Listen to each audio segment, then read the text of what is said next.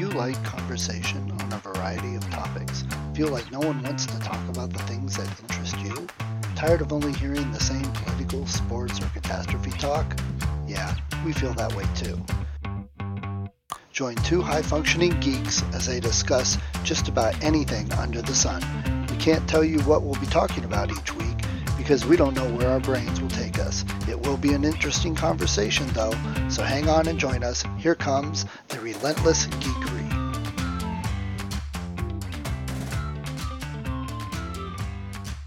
Muted. Good morning. I'm not sure if I had this same background last time. I apologize if I did. I haven't been mucking around enough. It's kind of, I don't know. I don't tend to make sure that I wear an outfit that someone hasn't seen before. Like my wife and maybe other ladies really are about that, and I don't care enough about it to think about it each time. Yeah, I don't get a background because my hook broke for putting my green screen up. So you have my other one, but yeah, do you ever read the Odd Thomas series by Kuntz? Oh yeah, they're really good. Exactly. He talks about that. He has jeans and t-shirts and tennis shoes, and that, and I used to always say, just have a couple pair of jeans because any shirt you wear will go with it. In college, I was very much like that. I had a couple pairs of jeans so that I'd be able to wear one while I was washing the other. I had 3 or 4 actually, but yes, everything goes with everything. And I don't know, remember in The Fly, Seth Brundle had the thing where he's just got all the black pants and all the white shirts, and he doesn't have to put an ounce of thought into what he wears each day. So I'm not quite like that. I have many pairs of lounge pants, and now I have so many like long sleeve t-shirts that I can almost always find a color to match into some color in the pants. And so Colleen is very complimentary about how my Animals sense has gotten better and better and I'm finding things to match. But it just, I don't know, it's one of those things that it's an amusement to me, but that's what I wanted to take is 2 seconds in the morning. Right. Spend no time. Man, have I ever had an outfit on and then said, oh, this isn't quite right, and changed into something else. Well, there's just a very fine line between that and monk. And maybe I'm trying to think, I have things that I like how I look in them. So if I'm going to be in something where it really might matter that I make a good first impression, then I wear my favorite shirt that not only looks good on me, but that I feel good in. And then it gives me that little bit of, I'm not worried about, hey, this suit is tight. When I was on Jeopardy, I hated being in a suit. You know what I mean? I'm really not a suit person anymore. When I first started working at Arthur Andersen and Peat Marwick, where you're a consultant and they're spending big money for you and you have to look the part, just like any lawyer or professional. And yet, man, when I would come home, I would throw the suit off with me. Man, and maybe also because I'm a big guy and things don't fit me naturally. And if I was a nice, 5'9" standard issue human being, then I'd go to the suit store and find a whole array of things that would fit me perfectly with very little alteration.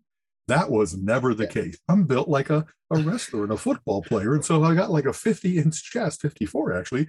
And then I actually back then had a 34, 38-inch waist. I've never kept track of that either. To get that wedge shape in a suit, then you got to worry about whatever they have to do to stop the puckering. And thanks for just subtly letting me know I'm substandard because I'm not 5'9". There's that. Good Tuesday morning to me there. That was, of course, not about if you're. I don't know. Your wife's shorter than me, so I'll let her beat up on you. And it's really, to expand on that, Colleen and I talk all the time about how we are ROUS. Princess Bride has the rodents of unusual size. And whenever we have been we went to a car show one time, and it wasn't that we were just looking at cars and seeing how pretty they were. We were trying them on. In order to get a car that fits both, me with my long legs and head bumping against this, and where does my leg fit against the firewall, and her scooching the seat all the way forward so that she can hold the steering wheel, reach all the side.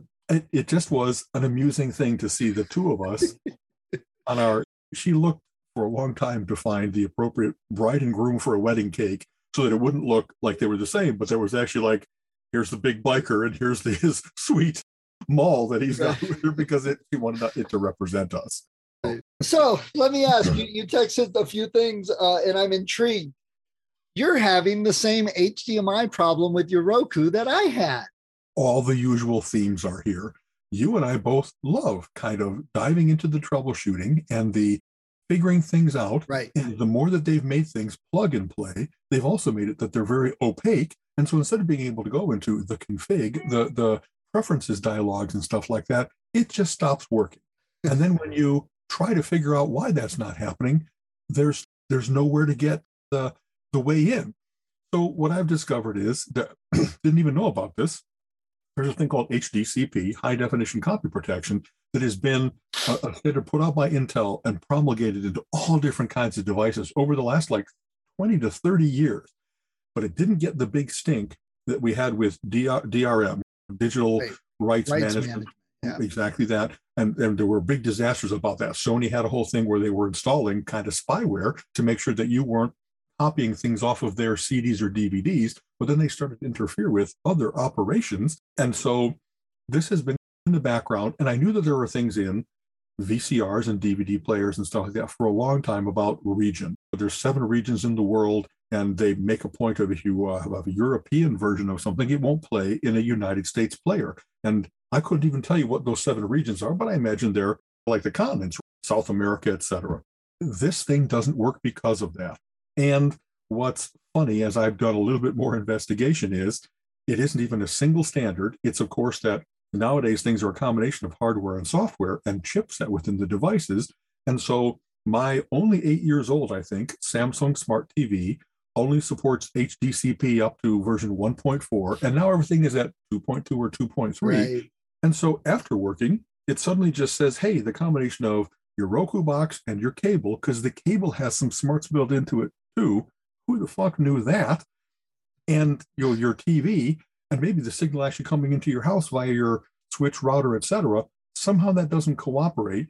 And it really matters all that, because it's not just the exact things that you have hooked up, it's anything. It does a little check across all the network, all the things that you've got hooked up. And if any part of that isn't right, it throws up its hands and says, hey, we think someone's trying to copy something illegally, get content from a bad source, and it just stops working. What's funny is it doesn't stop working permanently. The way you solve that is you unplug all the HDMI cables and unplug all the power cables and give it that usual like 10-second reset. And you plug them back in, and you have to plug in your HDMI first and then your power, because otherwise the minute you put power in without having turned the device on yet, it's already doing its handshaking, whatever it does with the sensing protocol for the ports. And then it starts to work again. But then something makes it stop working, and you get the HDCP errors up on the screen. So here I was like, I was all happy with my new Roku box because it's state-of-the-art coolness, and my TV supported enough, I thought, just a matter of like resolution and sound, that it all was compatible. Well, no, this HDCP thing. So maybe, and like I said, I don't mean to, you said you were experiencing similar things. Yeah, it was exactly that. And I didn't know a lot, like you said, what all is the copy protection stuff? Everything just worked. That's what it should be. Because like you said, we like to tinker with this, but there are times when you're like, oh God, I don't want to mess with this right now, you know? Exactly. I was sitting down to watch this, and now I've got this error, and now I've got, and especially, it's not just a matter of, well, try turning it off and turning it back on again.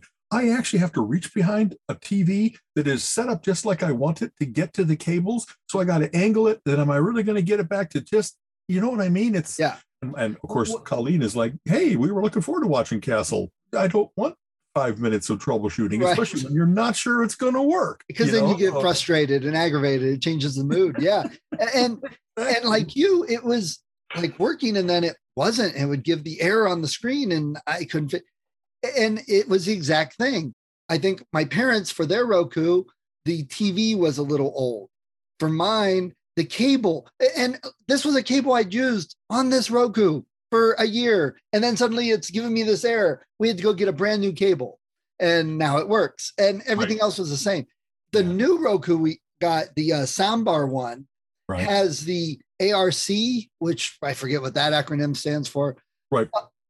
And I was trying to get worked up, but it kept flashing. Like every 5 to 15 seconds, we'd get a flash, and playing with it. So I fixed it. I had to get a $25 cable. I'm like, damn it, I'm going to make it work or else.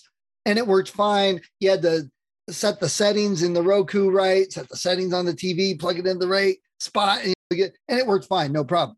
The stupid thing was, I could plug it into the non-ARC port, HDMI port on the TV, and it wouldn't give that problem. So I'm like, that kind of bypasses it right there, folks. Exactly. And like, honestly, so there we are. I've got my TV has a HDMI port on the back and then a string of 2 USBs and 2 HDMIs on the side. And it doesn't, as I did the research, I found out that, hey, HDMI, all interchangeable, just like USB should be all interchangeable. No, nowadays they got ones that are, it's USB 3, so it runs as the fastest, but then it degrades and some ports don't even handle it. They'll still work, but you'll get less speed or less capability than you thought. And so just what you said, there's an HDMI port that is best for Ultra HD 4K type stuff, but it's not, hey, Ultra K, a 4K Ultra HD. It's just like port number 1. They make it so that port number 1 is the most capable, but you don't know that.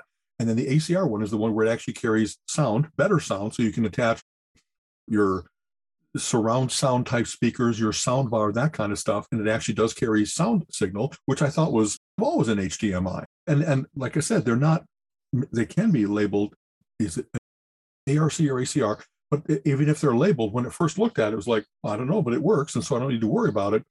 Then I started to do all the different swapping of cables. And unfortunately, though it's plug and play, now that you've swapped, especially one for the other, for a while, the system gets confused because that's not where you were a moment ago.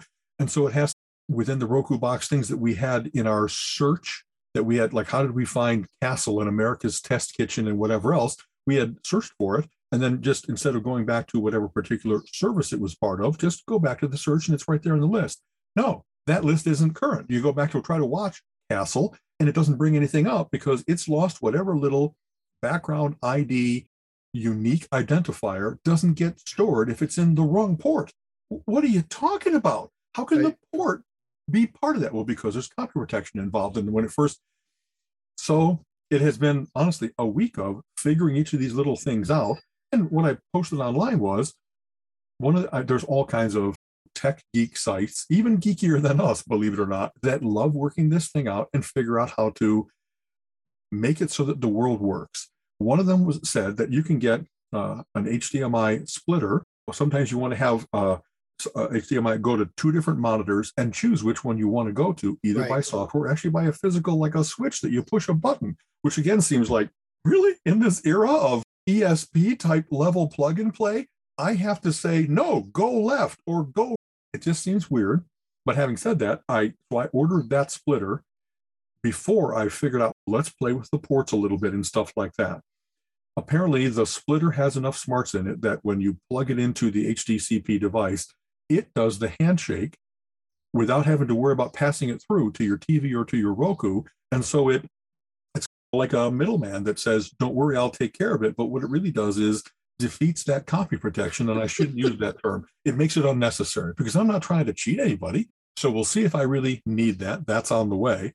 Right now, like I said, I swapped cables and it seems to be working. And before it was happening like every other day. And now it's been probably 2 days since it hasn't happened. So maybe going to the HDMI 1 port and other things.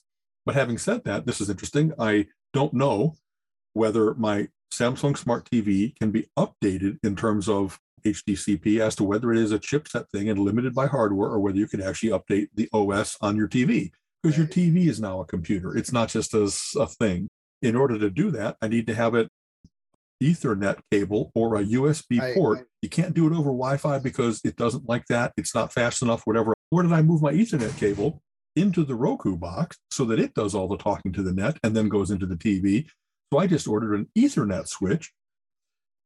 And it's funny, I have one downstairs where Colleen's work setup is such that we wanted to make sure that both her desktop and her laptop and her printer and everything could talk Ethernet-wise so that even though we have, HP has and Apple have AirPlay where you should be able to print, right? Because she has to use a VPN to get into work and make sure that all of those things are very safe and controlled. The VPN wreaks havoc with whatever the ease of printing is. So sometimes you can cable and sometimes you can go air, but it always seems to be that it requires like a restart or that some things work and some things don't. Adobe does, but Microsoft products don't, or whatever.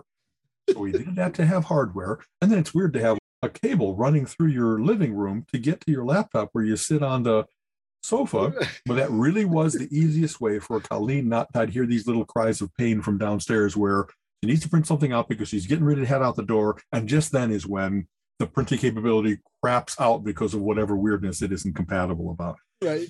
Having said that, solution has worked down there. So I really did say, find me that Ethernet switch, and a switch, not a splitter, because you want it to do it automatically instead of you having to choose. Right. I reordered that guy. Actually, I ordered, now there's a newer version of that. That's, I guess it's the same speed. We have gig Ethernet into the house and in here. So I got the newest version of that, and that's what I'm going to be putting on the back of the TV so that I can have Ethernet go both to the TV and to the Roku box. And the reason for all that is so that I can try to update the TV's OS and make sure that if there is an update that allows it to have HDCP 2.2 or above, then maybe all this can be pulled back. And so the fun solution would have been just move the cable back first to see whether that'll fix it. But this is revealed after the 5 layers of other things that weren't working. So it could be that I'm not going to need any of these extra switches and splitters and stuff, that all I had to do was update the OS on my TV. But that wasn't at all obvious from what was going on. I thought it was the Roku box, and it's new. When something is the new thing to a system, you look at, well, what changed? That guy. Center on that guy to figure out how to troubleshoot him. Oh, I went through the same thing, plugging this, and I've done network setups. My first big IT job was using Windows 3.1 and hooking up an AB splitter between 2 computers to a LaserJet 6, the LaserJet 6s. And my boss, who had been struggling with it for 4.5 hours, and I was done in 10 minutes, and he's just, we're 25 years beyond that. It shouldn't be doing the same thing with all this stuff. And how do people like my mother and my uncle get it? When all these problems start cropping up, how do normal people deal with it? Absolutely. It's funny. You and I have been in the field for a long time. I have that same experience. What worked way back when it was honestly Lotus 123 previous to Excel, and before LaserJets, they had to work with various different dot matrix things or whatever. So I go all the way back, and you hope that all that hard-found knowledge is now not necessary. You hope that it's beyond that, so you just don't need to worry about putting control codes in a spreadsheet's printer dialog box again or whatever else it might be.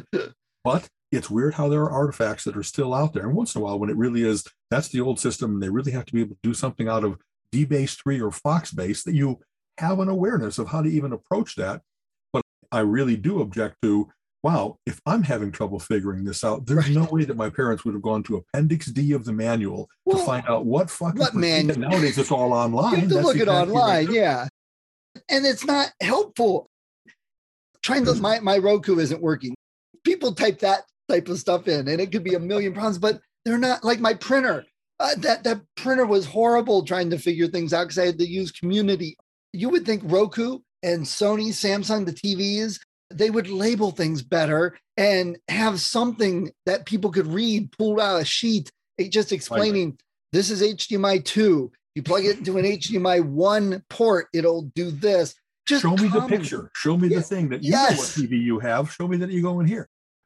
I don't mind doing the troubleshooting in terms of, I don't only go to the manual, I go out to the hive mind and say, okay, Roku Ultra, and then you'll get to, there's some tech sites that really are pretty good. There's also the sites directly from Roku and from Apple and from Samsung and whatever else it might be. They're not always curated. You'll go to what you think is a specific problem and therefore a specific solution. And the solution is BS. They don't know what they're talking about. And if you read through the string of notes, you'll find out someone down here says, no, you don't know what you're talking about. Do it this way instead. But Apple spent no time fixing that, saying just a little asterisk to say, this isn't right. Don't listen to the first thing you read. You got to read the whole skein of messages. So even that act of how to Google for it and how to trust what you're reading, that's itself a new skill. You know what I mean? Yep. I wish I understood why people are so happy to answer, but not, or it works only in their case, not in every case. Or you get the ones that say, I don't have one of those. I've never done this, but this is what you should try. And this problem. So you've got USBs on everything now, even TVs and the Roku and everything else. And you have HDMI. They're similar looking. we're right back to the old VGA plugged into the serial port problems. I don't know why this pin is bent. Apple is contending right now with what the difference is between its Thunder and Lightning connectors and the USB connectors, and they're similar enough that you really probably could force one in, but you shouldn't. You know what I mean? And I don't know. That's always been around. When people kept moving from VGA to DVI to MOUSE, and I didn't mind when they actually make it very distinct. Don't make it the difference between an old phone connector, the RJ11 jack, and then your Ethernet. It's just got one extra thing on the end. If I can fit an old thing in here that there's room, but it's not complete. And then from the very start, they're doing it wrong, but there isn't. And thank God it doesn't start sparking. and sometimes things fit, but don't work at all. Oh, it's funny. There's a whole business, I'm sure, in the cable world of this used to happen in stereo stuff all the time, right? What you want is your gold cable with braiding around it because it'll eliminate all the EMI, electromagnetic interference, and that kind of stuff. And then after some big place reviews all the various different kinds of cables, right? Monster cable, whatever else it might be, they would say that $7.99 cable over at Best Buy is absolutely as good as the thing they want to sell you for $34.99, but they sell the fear, uncertainty, and doubt, or the optimization that people I've got state of the art. I know it has to be. And so when I go onto Amazon and I try to read reviews to find out, I didn't just buy the Ethernet switch. I wanted to buy another Ethernet cable because I wanted to make sure that whatever I had would match this thing. And that's, thank God, for instance, Amazon Basics is pretty good. They really seem to say, we're going to find a way to make the cable that everybody needs, but the cheapest possible way out of, I don't know, Sri Lanka or something like that. I don't mean to be stereotypical, but labor and materials and so forth are much cheaper in some of the Asian nations than here. So as long as they're doing the quality control, then I can trust it. Otherwise, I really don't trust where the comment section is broken English, because you really don't know that what you're getting is at all reputable. So I just did that. Instead of getting the $30 cable, I got like an $8 cable because it's for Amazon Basics, and I'm counting on it to still be Ethernet, gig Ethernet. And if it isn't, then I'll be like, I wasted $8 on a try, and I know that I can just order a better one from Amazon. It'll be here in a day. Look at the issue we had at the RG with the HDMI cable, that it was a one-way. Had ever heard of that? Ever? Come on, that's my only thing is, I think, is because it was such a long cable. It was like a 25-foot, 30-foot long HDMI cable. And I know the laptops aren't pushing that much power to push it that far. So I would think there's some repeaters or enhancers in there to push the signal far enough. That's my guess. Right. It's funny that you would mention that, because I usually get your standard 6-foot cable. And then if you're just hooking up your computer rig, you have cables dangling down because you don't really need 6 feet. So for once, I looked at, do they have various different lengths? And I got the 3-foot, the shortest one they offered, because I figure going from the switch to my TV or to the Roku box, it really is going to be a matter of a foot, not even of 3 feet. And I also know that, like you said, the way, electricity, signal, whatever works, that there's impedance in any physical thing, and that you get degraded signal as you're 25 feet long or something like that, unless you have a booster. So I've tried to avoid all those things, but I'm also aware that by getting to 3 feet, now it really might be that one day I'm going to have, I don't know, my TV is far away from the switch, that I move to a different house, and I'm going to be like, what am I doing with this lame 3-foot cable? Because at the time, it was just the right thing to do. So let me ask this, Al. Where is your drawer or box that holds every cable you've ever had that you can't get rid of and that you'll probably never use again? Wait, did you say box single? Oh, yeah. I have a 3-drawer thing in the basement.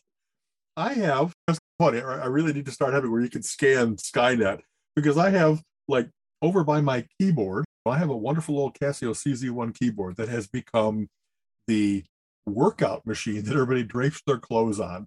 I have so many cables and so many dongles and doodads and adapters that are all laid out there so that I'm aware, okay, here's back when, FireWire was still available for the Mac, I used that to connect all my hard drives, because back when I was doing trading system development, I had to have a lot of data, all daisy chained and available to me, and wanted the fastest experience and stuff like that.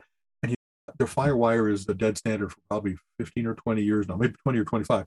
but have I thrown those away? No, because if ever I need to retrieve something off of one of those old Firewire drives, I hold on to it out Right. and like, oh, guess what we talked about? Who has all those old cables of, I have how many power adapters? And it's like the plug looks the same for all of them, and you have to read. Wow. And sometimes they have a label that says this is 15 or 20 or 25 watt. And I don't even know if I'm using the right numbers there. It could be that they're all 80 to 100. And I'm like, oh, you don't know what the, Right. I have sometimes labeled them to try to keep things together that when that retires, its cables retire with it. But you know that. Right. Yeah. Oh, you pull God. it to use somewhere else. You just need it real quick. It's Exactly. my three favorites. I was going through my pile. Every now and then I'll go through it and get rid of a few things. Okay. I have 37 6-foot Ethernet cables. I probably only need to keep 20 of those. Exactly. Redundancy lets you get rid of it. You know what I mean? Because I'm pretty sure I still have 2 cups with a string in between them in case I ever need it. The 3 favorite things I found was I have a little like line conditioner to plug into an Ethernet cable when you plug your laptop in. And I used that when I went places because I never knew what the client had in their network. Then I found a little PCI modem that you could plug in, or no, Ethernet card that you could plug into your laptop that worked with Linux, because a lot of them at the time only worked with Windows. They were pulling the drivers out of them. And all the laptops have Wi-Fi built in now, but I still have the card. And then my ultimate was the little baggie of the little jumpers that you would use to put on the back of a hard drive to make it a slave or a master. I have a whole baggie. That's funny. It is fun to geek it up once in a while because with everything being pretty close to true plug and play, people nowadays don't have that appreciation for it. Really used to be that in order to designate what port you were on, you had to move a jumper, physically touching the hard drive, that little series of pins. Or I used to use SCSI devices, which I almost thought, why in the world didn't they pronounce that sexy? SCSI is nasty, sexy is better, and yet someone said it first and they got it wrong and it stuck. So there you used to actually have to dial the number of the device on the daisy chain that you were doing, and you could have up to 7, but you had to make sure that your furthest one away was 7 and your nearest was 1. If it was 0 was your actually 0, yeah. But then also, if you had one that it didn't have this configurable thing, you had to put it all the way on the end of the chain because you make sure that you didn't have a collision. Oh my, and just that. Wow, you really had to do something to your device before you plugged it in and make, when was the last time you had to worry about an Ethernet storm? Really?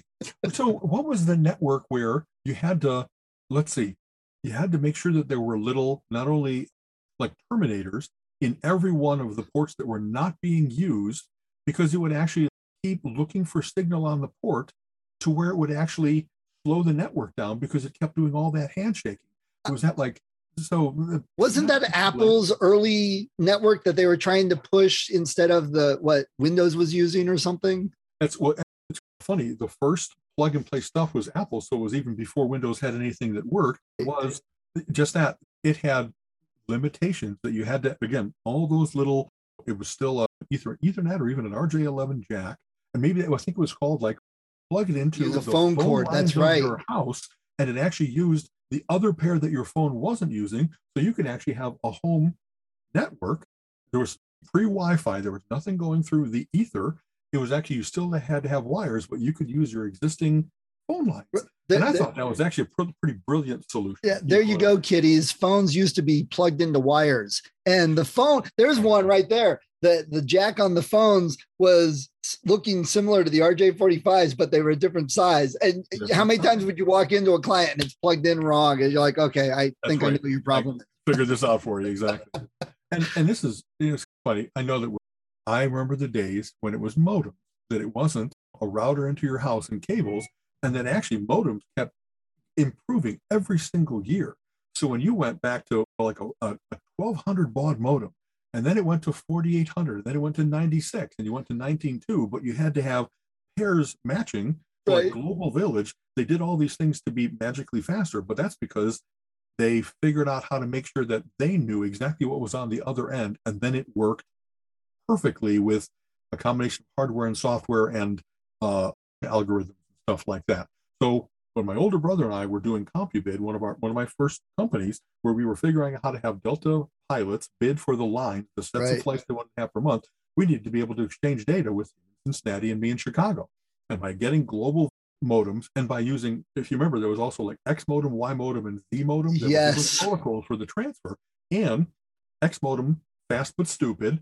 Y modem added a little bit of error correction. Z modem actually added where if you stopped the transfer in the middle because somebody else picked up the phone, you could actually start it over. And when you're moving like I don't know, back then a lot of data was, let's say, a gig. Was it even that much? You couldn't start it over because that was like, oh my God, I just lost an hour. I lost an hour of data transfer. So Z modem was such an incredible gift to have that ability of it. It was a little bit slower in the overall throughput, but it meant that you could restart.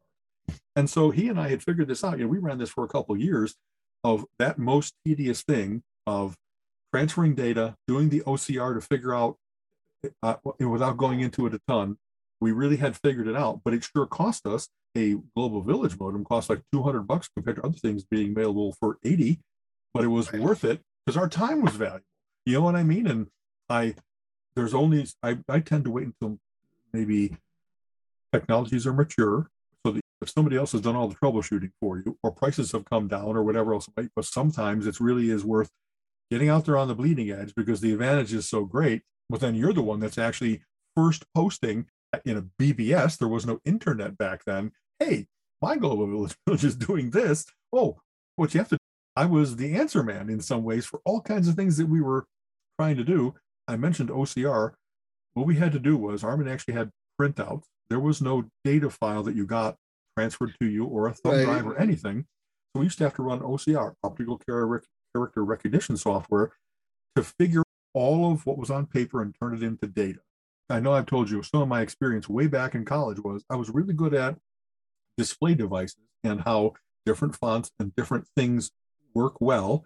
And the font they could have chosen that would have made very distinct differences between an 8 and a B. No, they chose something that was going to be like, especially after reproduction and stuff like that, blurred everything. So we had to do not only the initial OCR, but then all the cleanup of all these various different characters that were ambiguous, ones and L's and all that kind of stuff. And I wrote routines that were like, okay, if you're looking at the airport code field, you can make a guess that always ORD is O'Hare, Orchard, you know what I mean? And that it's an O with a line through it is not now an 8 because there is no 8 RD. So boy, did I learn about the differences between characters and about the differences between data domains, if you will, for what kind of data we could expect. That the tortuous character by character stuff that we had to do at the start, I figured it so much of that out so that it was like run the OCR and then run the cleanup routine, and it fixed it to almost perfect. And that's actually, I was all proud of that, but it shouldn't have been all necessary in the first place if they just would have chose a better font. I remember I had on my Commodore 64. There you go. I was hooked into Quantum Link, which got folded into CompuServe in the late 80s, early 90s. But I remember they had Commodore 64 chip tunes, which would be like the pop music, rock and roll and all that. It wasn't like we have now where it's an MP3, it's the exact song. It was Muzak version of it almost done on the Commodore. And like a 3-minute song would take 20 to 30 minutes to download. Come on, kiddies. I can do it in 10 seconds now from wherever. Yeah, and it wasn't even the real song. It was just the Muzak version of it, really. It's again, a little bit wandering down memory lane, but I remember being fascinated by this. This is one of the reasons that I wanted to study stuff in college about display devices and stuff that I mentioned. I remember going to the Museum of Science and Industry in Chicago, and this must have been like, wow, late 60s, early 70s, quite early in, nobody had a computer on their desk yet, et cetera, et cetera. You could go into a place where they had a camera, in taking a picture of you, they printed that off using a dot matrix printer where, if you remember, you can, right up close, it looks like characters, but all you have to do is back away a little bit, and the varying different degrees of black and shading as to you can go left, top, bottom, depending on whether it's an F or a L or whatever else it might be. And so there I was with my picture, my recognizable face, but produced with characters instead of even dots. On green bars. Yeah, I was like, how cool it is that your mind is really good at face recognition. So it will pick out what looks like a face. And it's not only a face, it's you, or it's Albert Einstein, or it's Edgar Allan Poe. Remember, they had famous examples of, and figuring out for all those different things, character wise, what were the right characters to use for as close to pure black as possible, or as close to white, but you still wanted to have a little speckling, a dot versus a degree sign, or whatever else it might be. And if you wanted to get motion, you'd give it an angle instead of a straight pipe. And I just thought it was really cool, that ingenuity, that combination of how they were assigning visual things to characters where that character wasn't designed at all to be used Right. to create an image, but they were figuring it all out. And so that when I wrote something like that in college, and it was a big achievement to be able to say that thing that I saw. I mean, I was in college from 77 to 83. So this must have been kind of 10 years later. I was able to do what a huge rig at the museum did on my little laptop, you know what I mean, in college, the first IBM PCs or whatever they were. Right. So pretty cool. Yeah. and for all the kiddies out there, when that printed, you knew it was printing. I know I've seen a cartoon that has, back when we used to use modems, you'd hear it doing its negotiation before you put exactly. And I saw a cartoon that was like, we used to have to send things over the wires with you, and the robots were screaming at each other. It's like, take your pills, Grandpa. I'm sure it was just like that. Man, that's a lost skill to be able to listen to that and know what point of the protocol and on talking to each other it would error out and not connect. It's like, oh, it sent that but didn't get a reply, and that's you could hear the different things and that's you really recognize.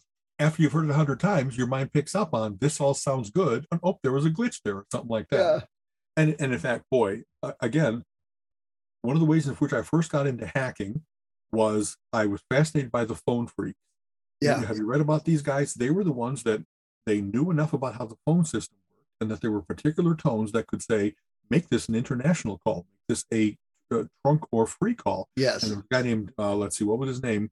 Don Draper, who invented the blue box. I hope I'm not mixing between various different things, that you could put this, you could have, this box make different tones on the phone, and it would simulate what you were doing as if you were the central office that was patching through a phone call or something like that. So some of the first things that Ma Bell had to contend with were, there were people that really knew how the phones worked to that incredibly cool, deep level. And you could call home from any payphone just by having your little blue box, and they were very illegal, stealing services.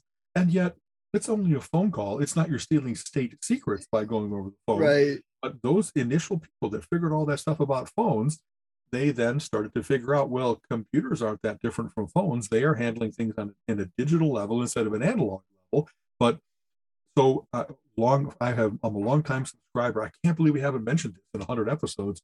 There's a magazine called 2600. 100 is because that's the baud, that's the not baud, the hertz that gives you that perfect tone. It's based on phone freaking. And I just devoured those when I was young. And I don't know, I never did anything. I didn't try to break into let's fix my tax returns or something. Right. It was fascinating to read how things really work in the background. And maybe at Plato, I did a little bit of, how does the system really work here? You know what I mean? If I'm a sysadmin, I have mightier powers than a regular user. I don't mean to steal anything, but I sure am curious as to what they can do. There is a level underneath the command line that you can drop down into that has other commands and stuff like that based on your login. And so I was exploring like that. And I never got in trouble, but I wasn't the only one doing it. That was that really cool subculture of when you hear someone use a particular term that's involved with that, you perk up and you're like, wow, what can I learn from this guy? He's farther along than I am, and I'm farther along than him. So there's a whole bunch of information exchange. The 2600 crowd used to have First Friday. They used to have, where all around the nation had people that would get together, and I went to a whole bunch of those. And I remember once in a while being like, well, wow, everybody here is teenagers and 20s, and there's a guy here, a guy in a suit. He can't be a narc, can he? He can't be the government trying to figure out just what we bad hackers prefer crackers, you know what I mean? That hackers got to have that connotation of that it's about theft, that it's about being a bad guy. disrupting the power plant or something like that. White hats and black hats now. White hats and black hats. And that crackers were just more like that. I'm curious as to how far can I go? What's it like in there? I never stole any data and stuff like that, but it was really cool to get in where it's like, I don't think they know I'm here. Oh, there's all kinds of great books written about that. Like Stephen Levy wrote about the Legion of Doom, about whatever Anonymous is nowadays to various different people, the people that really know the internet and really can, like, wow, if you're a pedophile site, we're going to shut you down, because once in a while the white hats use their powers for good instead of for gain. The East Russian hackers and stuff like that. Yep. I should say East European, but that whole culture of, it takes a really interesting mind and a little bit of isolation and a little bit of showing off. A lot of how Apple started off was people getting together at the computer club and just saying, have you seen what I can do? And the first time that someone saw a Pong game on something that was not designed to have a single pixel moving around on the screen, and it wasn't even pixels back then, it was characters. You had your 80 by 20, and you could make it 80 by 40 screen and stuff like that. Wrong, 40 by 20, then 80 by 20. But it just was whatever people set up that they think this is what it's designed for and all that it can do. The first time you see somebody that went further than that had better compression than you had, that had the first guy that did things that weren't on the character level or the pixel level, but were actually mathematical equations for how all those different kinds of curves work, but it could translate very quickly into being what appeared on the screen. Like, that was such an incredible breakthrough from, what was it, Adobe Illustrator, and way back when it was Aldus. There were two main, Adobe Illustrator and Aldus something, why am I not thinking of it? That to have that ability to make math appear on screen in near real time, because finally computer power had caught up to, I can do all this difficult math in the background. Then, all those people, and they are so brilliant that it's like, wow, your mind came up with that. I'm so much a user compared to a creator. It's just, wow. If you haven't read the book Masters of Doom, you really should. I've read it 3 or 4 times now. I actually read it once, listened to it on audiobook, but it's Carmack and Romero, and Carmack's genius figuring out, like, people could go play Mario on Nintendo and the screen scrolls as Mario's running along, blah, blah, blah. But PCs couldn't handle that at the time. They would jump a screen. You'd jump around, get to the edge, and jump the screen. Exactly. And instead Carmack, of transition. Yeah, he figured out how to do that on the old VGA screens and stuff with the computers, and then went on to create Doom, which had the 3D space and calculating all of that. And totally, probably 80% of the games out there nowadays are all because of Doom. Honestly, this is such a great topic, because it really shows brilliance in an applied way. When you first were looking at a first-person shooter and you're wandering around the halls of a dungeon, and of course what you're looking for is signs of movement, sounds of movement, because they found a way to make that orally stimulating as well as visually. Yeah, all the texture mapping. I don't need to display every single pixel of a cave wall or a castle wall, if you will, where it's got a little bit of lichen on it, it's got a little bit of water dripping and whatever else it might be. It just has to be enough to give that right impression, because while I'm running through it, I'm not standing there staring at a wall, but I just have to be able to say that changed from underground wet subterranean to now where it's more seamless wall. So this is a more modern version, or this is up on a higher level. And the fact that they could do that, like figure out the math to say, what are all the different textures that I want to be able to support in this? And that way, when not only they, but other people were doing maps of those things, they really could say, this is going to be a forest, and the trees look enough like trees. Forests are very interesting because it's all fractal coolness. You know what I mean? The way something grows is self similarity, and to be able to do that in real time math wise is not easy, but it's not impossible. And so the first time that you had that, it was like, wow, that really looks, and not only to have it static, but to have it be that now we are going to make the wind move things, and we're going to have grass undulating, and we're going to have water shimmering like sun on water. Hats off to not only the game players are often the ones that have done all those breakthroughs, but then McDonald's, what am I saying? Like when they started to do animation, and maybe that was, I remember reading early stuff about when they tried to take silly characters like the Hamburglar that were physical and make them into animation for games. But Disney and Pixar and all the big studios have started to figure out how to do all that so that, and we talked about, about the uncanny valley before, it isn't necessary to get close to human. It's necessary to get reasonable cartoony type impressions. But then as you start to get more realistic, like animals in The Lion King, you really have to have, what does fur look like? Wind ripples through it. What do feathers look like? What does hair on a human being look like? How does an eyeball catch glimmer of the sun so that it doesn't look dead like a zombie, but actually looks like where there's and skin that has multiple layers that light penetrates into it, and the way you get it so it's not a solid color, but it actually looks like it has that penetrability. That's just amazingly cool understanding of light and anatomy and math, and that shifting all the time when you put something in shadow.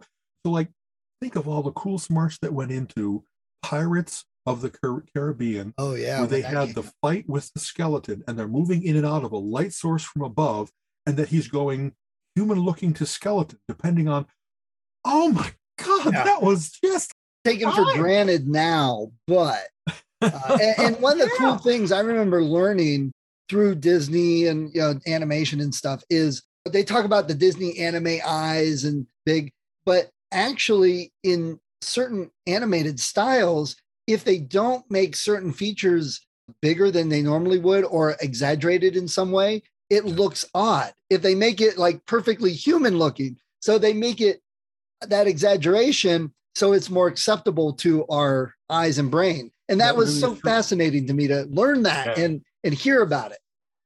Kind of funny. There's history to that too. If I remember right, the first like integration of true animation that was in the film was Sherlock Holmes' younger brother, if I remember right. You know what? Young Sherlock Holmes, I think it was, where there was a stained glass window that comes to life as a warrior. Okay. And it was not distinguishable from the film. And of course, they did great things with Roger Rabbit and various other integrations of this. But that same thing, seeing that miraculous thing for the first time, and whatever they did to do the green screen stuff, so they were combating against it and dodging away from it and stuff like that. It was so seamless. I think it was a blue screen back at that time, wasn't it? You're exactly right. In fact, blue screen, because you used to be able to see that weird blue halo. Yeah. Something had been interposed into the film and they couldn't quite get the edges. But even then, if you're like, wow, I was like, I don't care that it's not quite perfect. Look how, what So I did not know that about the animation integration and all that. But if I'm right, there was it's a similar detective thing. The first use of computer graphics in a movie. Do you know what that was? If I'm right, I'll look. So how about Tron? Something like that. See, that's what you think. Yeah. I'll look it up to verify I'm right on this. But it was the Great Mouse Detective, the clock tower in that, the animation. Interesting. Okay. I'll look it up for sure. It's kind of funny. All of these, first, we have to be very clear with our terms because, for instance, I saw Dick Van Dyke Dancing with the Penguin. You know what I mean? So it really isn't the first exact integration, but it was, did they draw cells onto a film that made all that happen and do that little interpolation that way? The CGI, the computer animation graphic, was the thing I was referring to with young Sherlock Holmes, but that was a big breakthrough at the time. I'll look those up because now I'm curious. So you know how that goes. Oh, my brain's on fire. Let me spend the next 27 hours looking this up. Exactly. So I remember interviewing for Chicago, like Digital Chicago. We had a guy named Bill Niffenegger in Chicago that really was great early at how to create realistic scenes using things like Kai's Power Tool. A guy named Kai Krause. Yes. Remember that? Kai Krause had done this thing where he really did have realistic mountains and trees and water and all that, whatever he knew about how to do fractals and that, the things that made realistic duplicates, but in real time.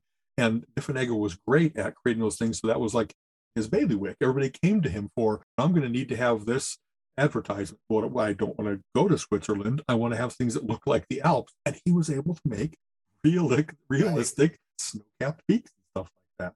So it was very cool. But once about totally by coincidence, I've had that wonderful opportunity to work with people like, wow, he looks just like a human being, but he can do things that nobody else in the world can do. How cool is that? Okay. Before we sign off, the newest show out. And so I heard the new Harry Potter is not doing so well. Lowest opening of any Harry Potter ever, which, come on, it's been like 4 years since the last one. And I was only about those two anyway. Because I'm curious about that mythology. I think that maybe it's Eddie Redmayne is not as charismatic as the young Harry Potter and his crew. We'll see. I haven't seen it yet. So I want to see it in the big theater because I really want to have that immersive. And I haven't seen Morbius. You haven't seen Morbius. We'll see how that on Easter. I lauged about it. He is risen. I right, that's hilarious. I'm going to hell anyway, so why not be a heathen fully? So, well, speaking of risen, but segue. Right. Moon Knight is out, so I take it you got to watch the first couple. I watched the first two, and so it's like WandaVision, where they are taking their time. Yes, saying, here's the origin, all compressed, and boom, drop it on you. They're very much making it from his perspective of him discovering that he's got split personality, and I know you use the old term, but whatever, dissociated personalities, each of which has their own full life, and that people in each of those other lives are like, Mark, are you there? Stephen, are you there? Right. Jake, are you there? Whoever the various different, the fact that he's discovering it and isn't happy about it, that he actually, and that there is some talking between the characters, like looking in the mirror, reflections.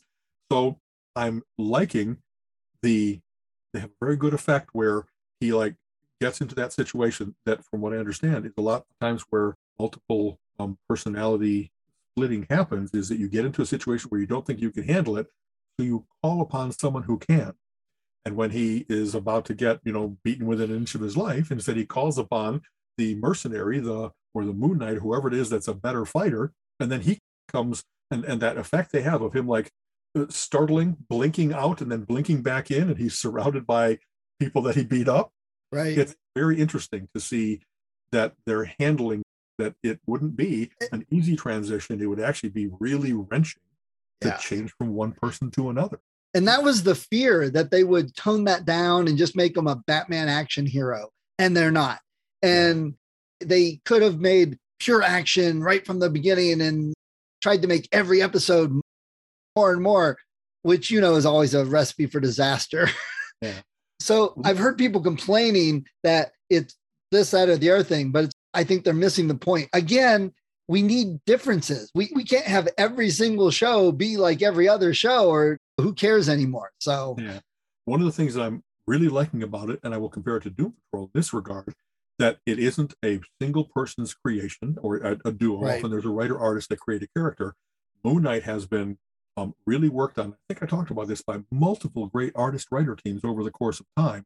So his origin in Werewolf by Night was like Doug Bench created him. But then people I really love, like Warren Ellis, that have had a great run on the character, and they took a new spin, deepened the mythological aspects of it, or the psychological aspects, right. Or does he really get stronger in the moonlight, or is that hysterical strength coming from his brain is not quite right? Right. And the fact that they've had multiple takes on it, and that they're trying to summon some of those, integrate those into the series, but you don't know which ones they're going to include and what not. It's very interesting to see what choices these writers and show producers and stuff are making, because they have incredible fertile ground in this regard, that it isn't a through line of Superman, Kal-El, sent to Earth. You know what I mean? Just like they deepened in Smallville and various other shows, what really has happened with the Superman mythos over time, the Moon Knight mythos has all kinds of cool stuff to it. Not only him, of course, but his supporting characters, and especially his villains. There's a couple of great villains that are being introduced. So Ethan Hawke as the master manipulator, religious, what's going on there? I'm looking forward to seeing it.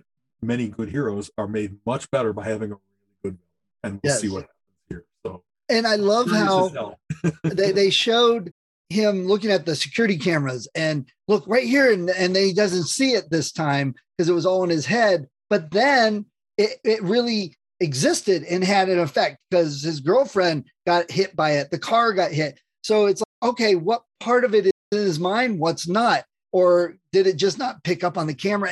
It's funny. One of the great things they do with horror movies is they make the viewer complicit in what's going on. Yes. You have that over the camera shot of someone's walking through, they might have a mask on, so you only see through the eye holes, and then somebody brings up a knife. oh my God, I don't want to do this. I don't want to watch this being done.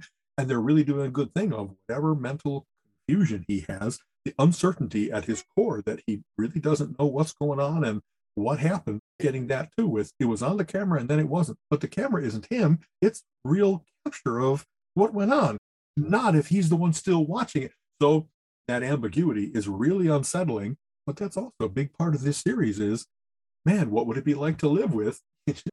Yeah, Wow. absolutely. So they're doing good. I'm glad. I have not heard what the plans are after the series. How is Moon Knight fitting in with everything else? That's something they really haven't said a lot of.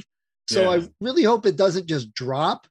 I hope that they find, I mean, you would think that there's ways, they seemingly are finding ways to bring in all different kinds of characters into the MCU from the Marvel studio and the Sony studio and all that kind of stuff. And now the revival of what happened on TV with what then became called the Defenders, even though that wasn't the comic book version of the Defenders. But I'd love to see, and we already have, there's going to be more Daredevil and more Luke Cage and whatever else it might be. And if not in their own series, then they're going to be the West Coast Adventures, or they're going to be the Dark Avengers, or they're whatever their various different ways of bringing all this together.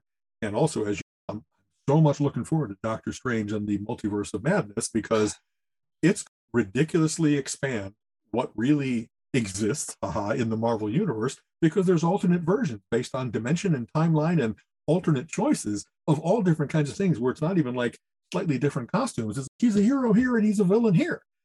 I'm looking forward to seeing what they do. And it's going to get messy. It's going to be very unsettling to people who just want to sit down, have some popcorn, enjoy a big biff bam pow. It's going to get really interestingly messy, but I'm loving the fact that I have all my comic book background. That was so clever what they did there. There really was this reference to Baron Mordo, and now it's different. I just love that. Yep. Colin and I went and saw Uncharted with Tom Holland and Marky Mark. It was fun. It wasn't as, if you compare it to Indy, I didn't get that adventure feel I got from Indy, but they did a really good job of mimicking the video game. So if you play the Uncharted video games, it felt like that more than it felt like Indy. Tonight, we're going to go see the new one, Lost City, with Sandra Bullock, Channing Tatum, and Brad Pitt, which looks hilarious. So we'll see how that goes. My father was a weatherman. Yeah, it looks good.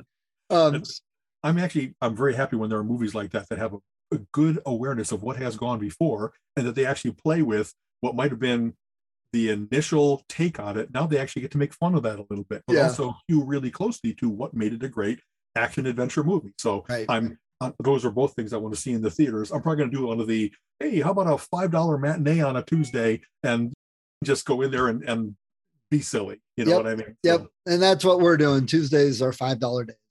Sounds great. Okay. All right, man. All right. As always, we'll see you next week. All my best to you. I know that I'm still dealing with California things. You're dealing with home things, and yet we're dealing. We're going to make it through. So let me know when you're in and out, and we'll plan this, and we'll plan a lunch, and we'll see what's going on for whatever. All right. Take care. You have been listening to the Relentless Geekery Podcast. Come back next week and join Alan and Steven's conversation on geek topics of the week.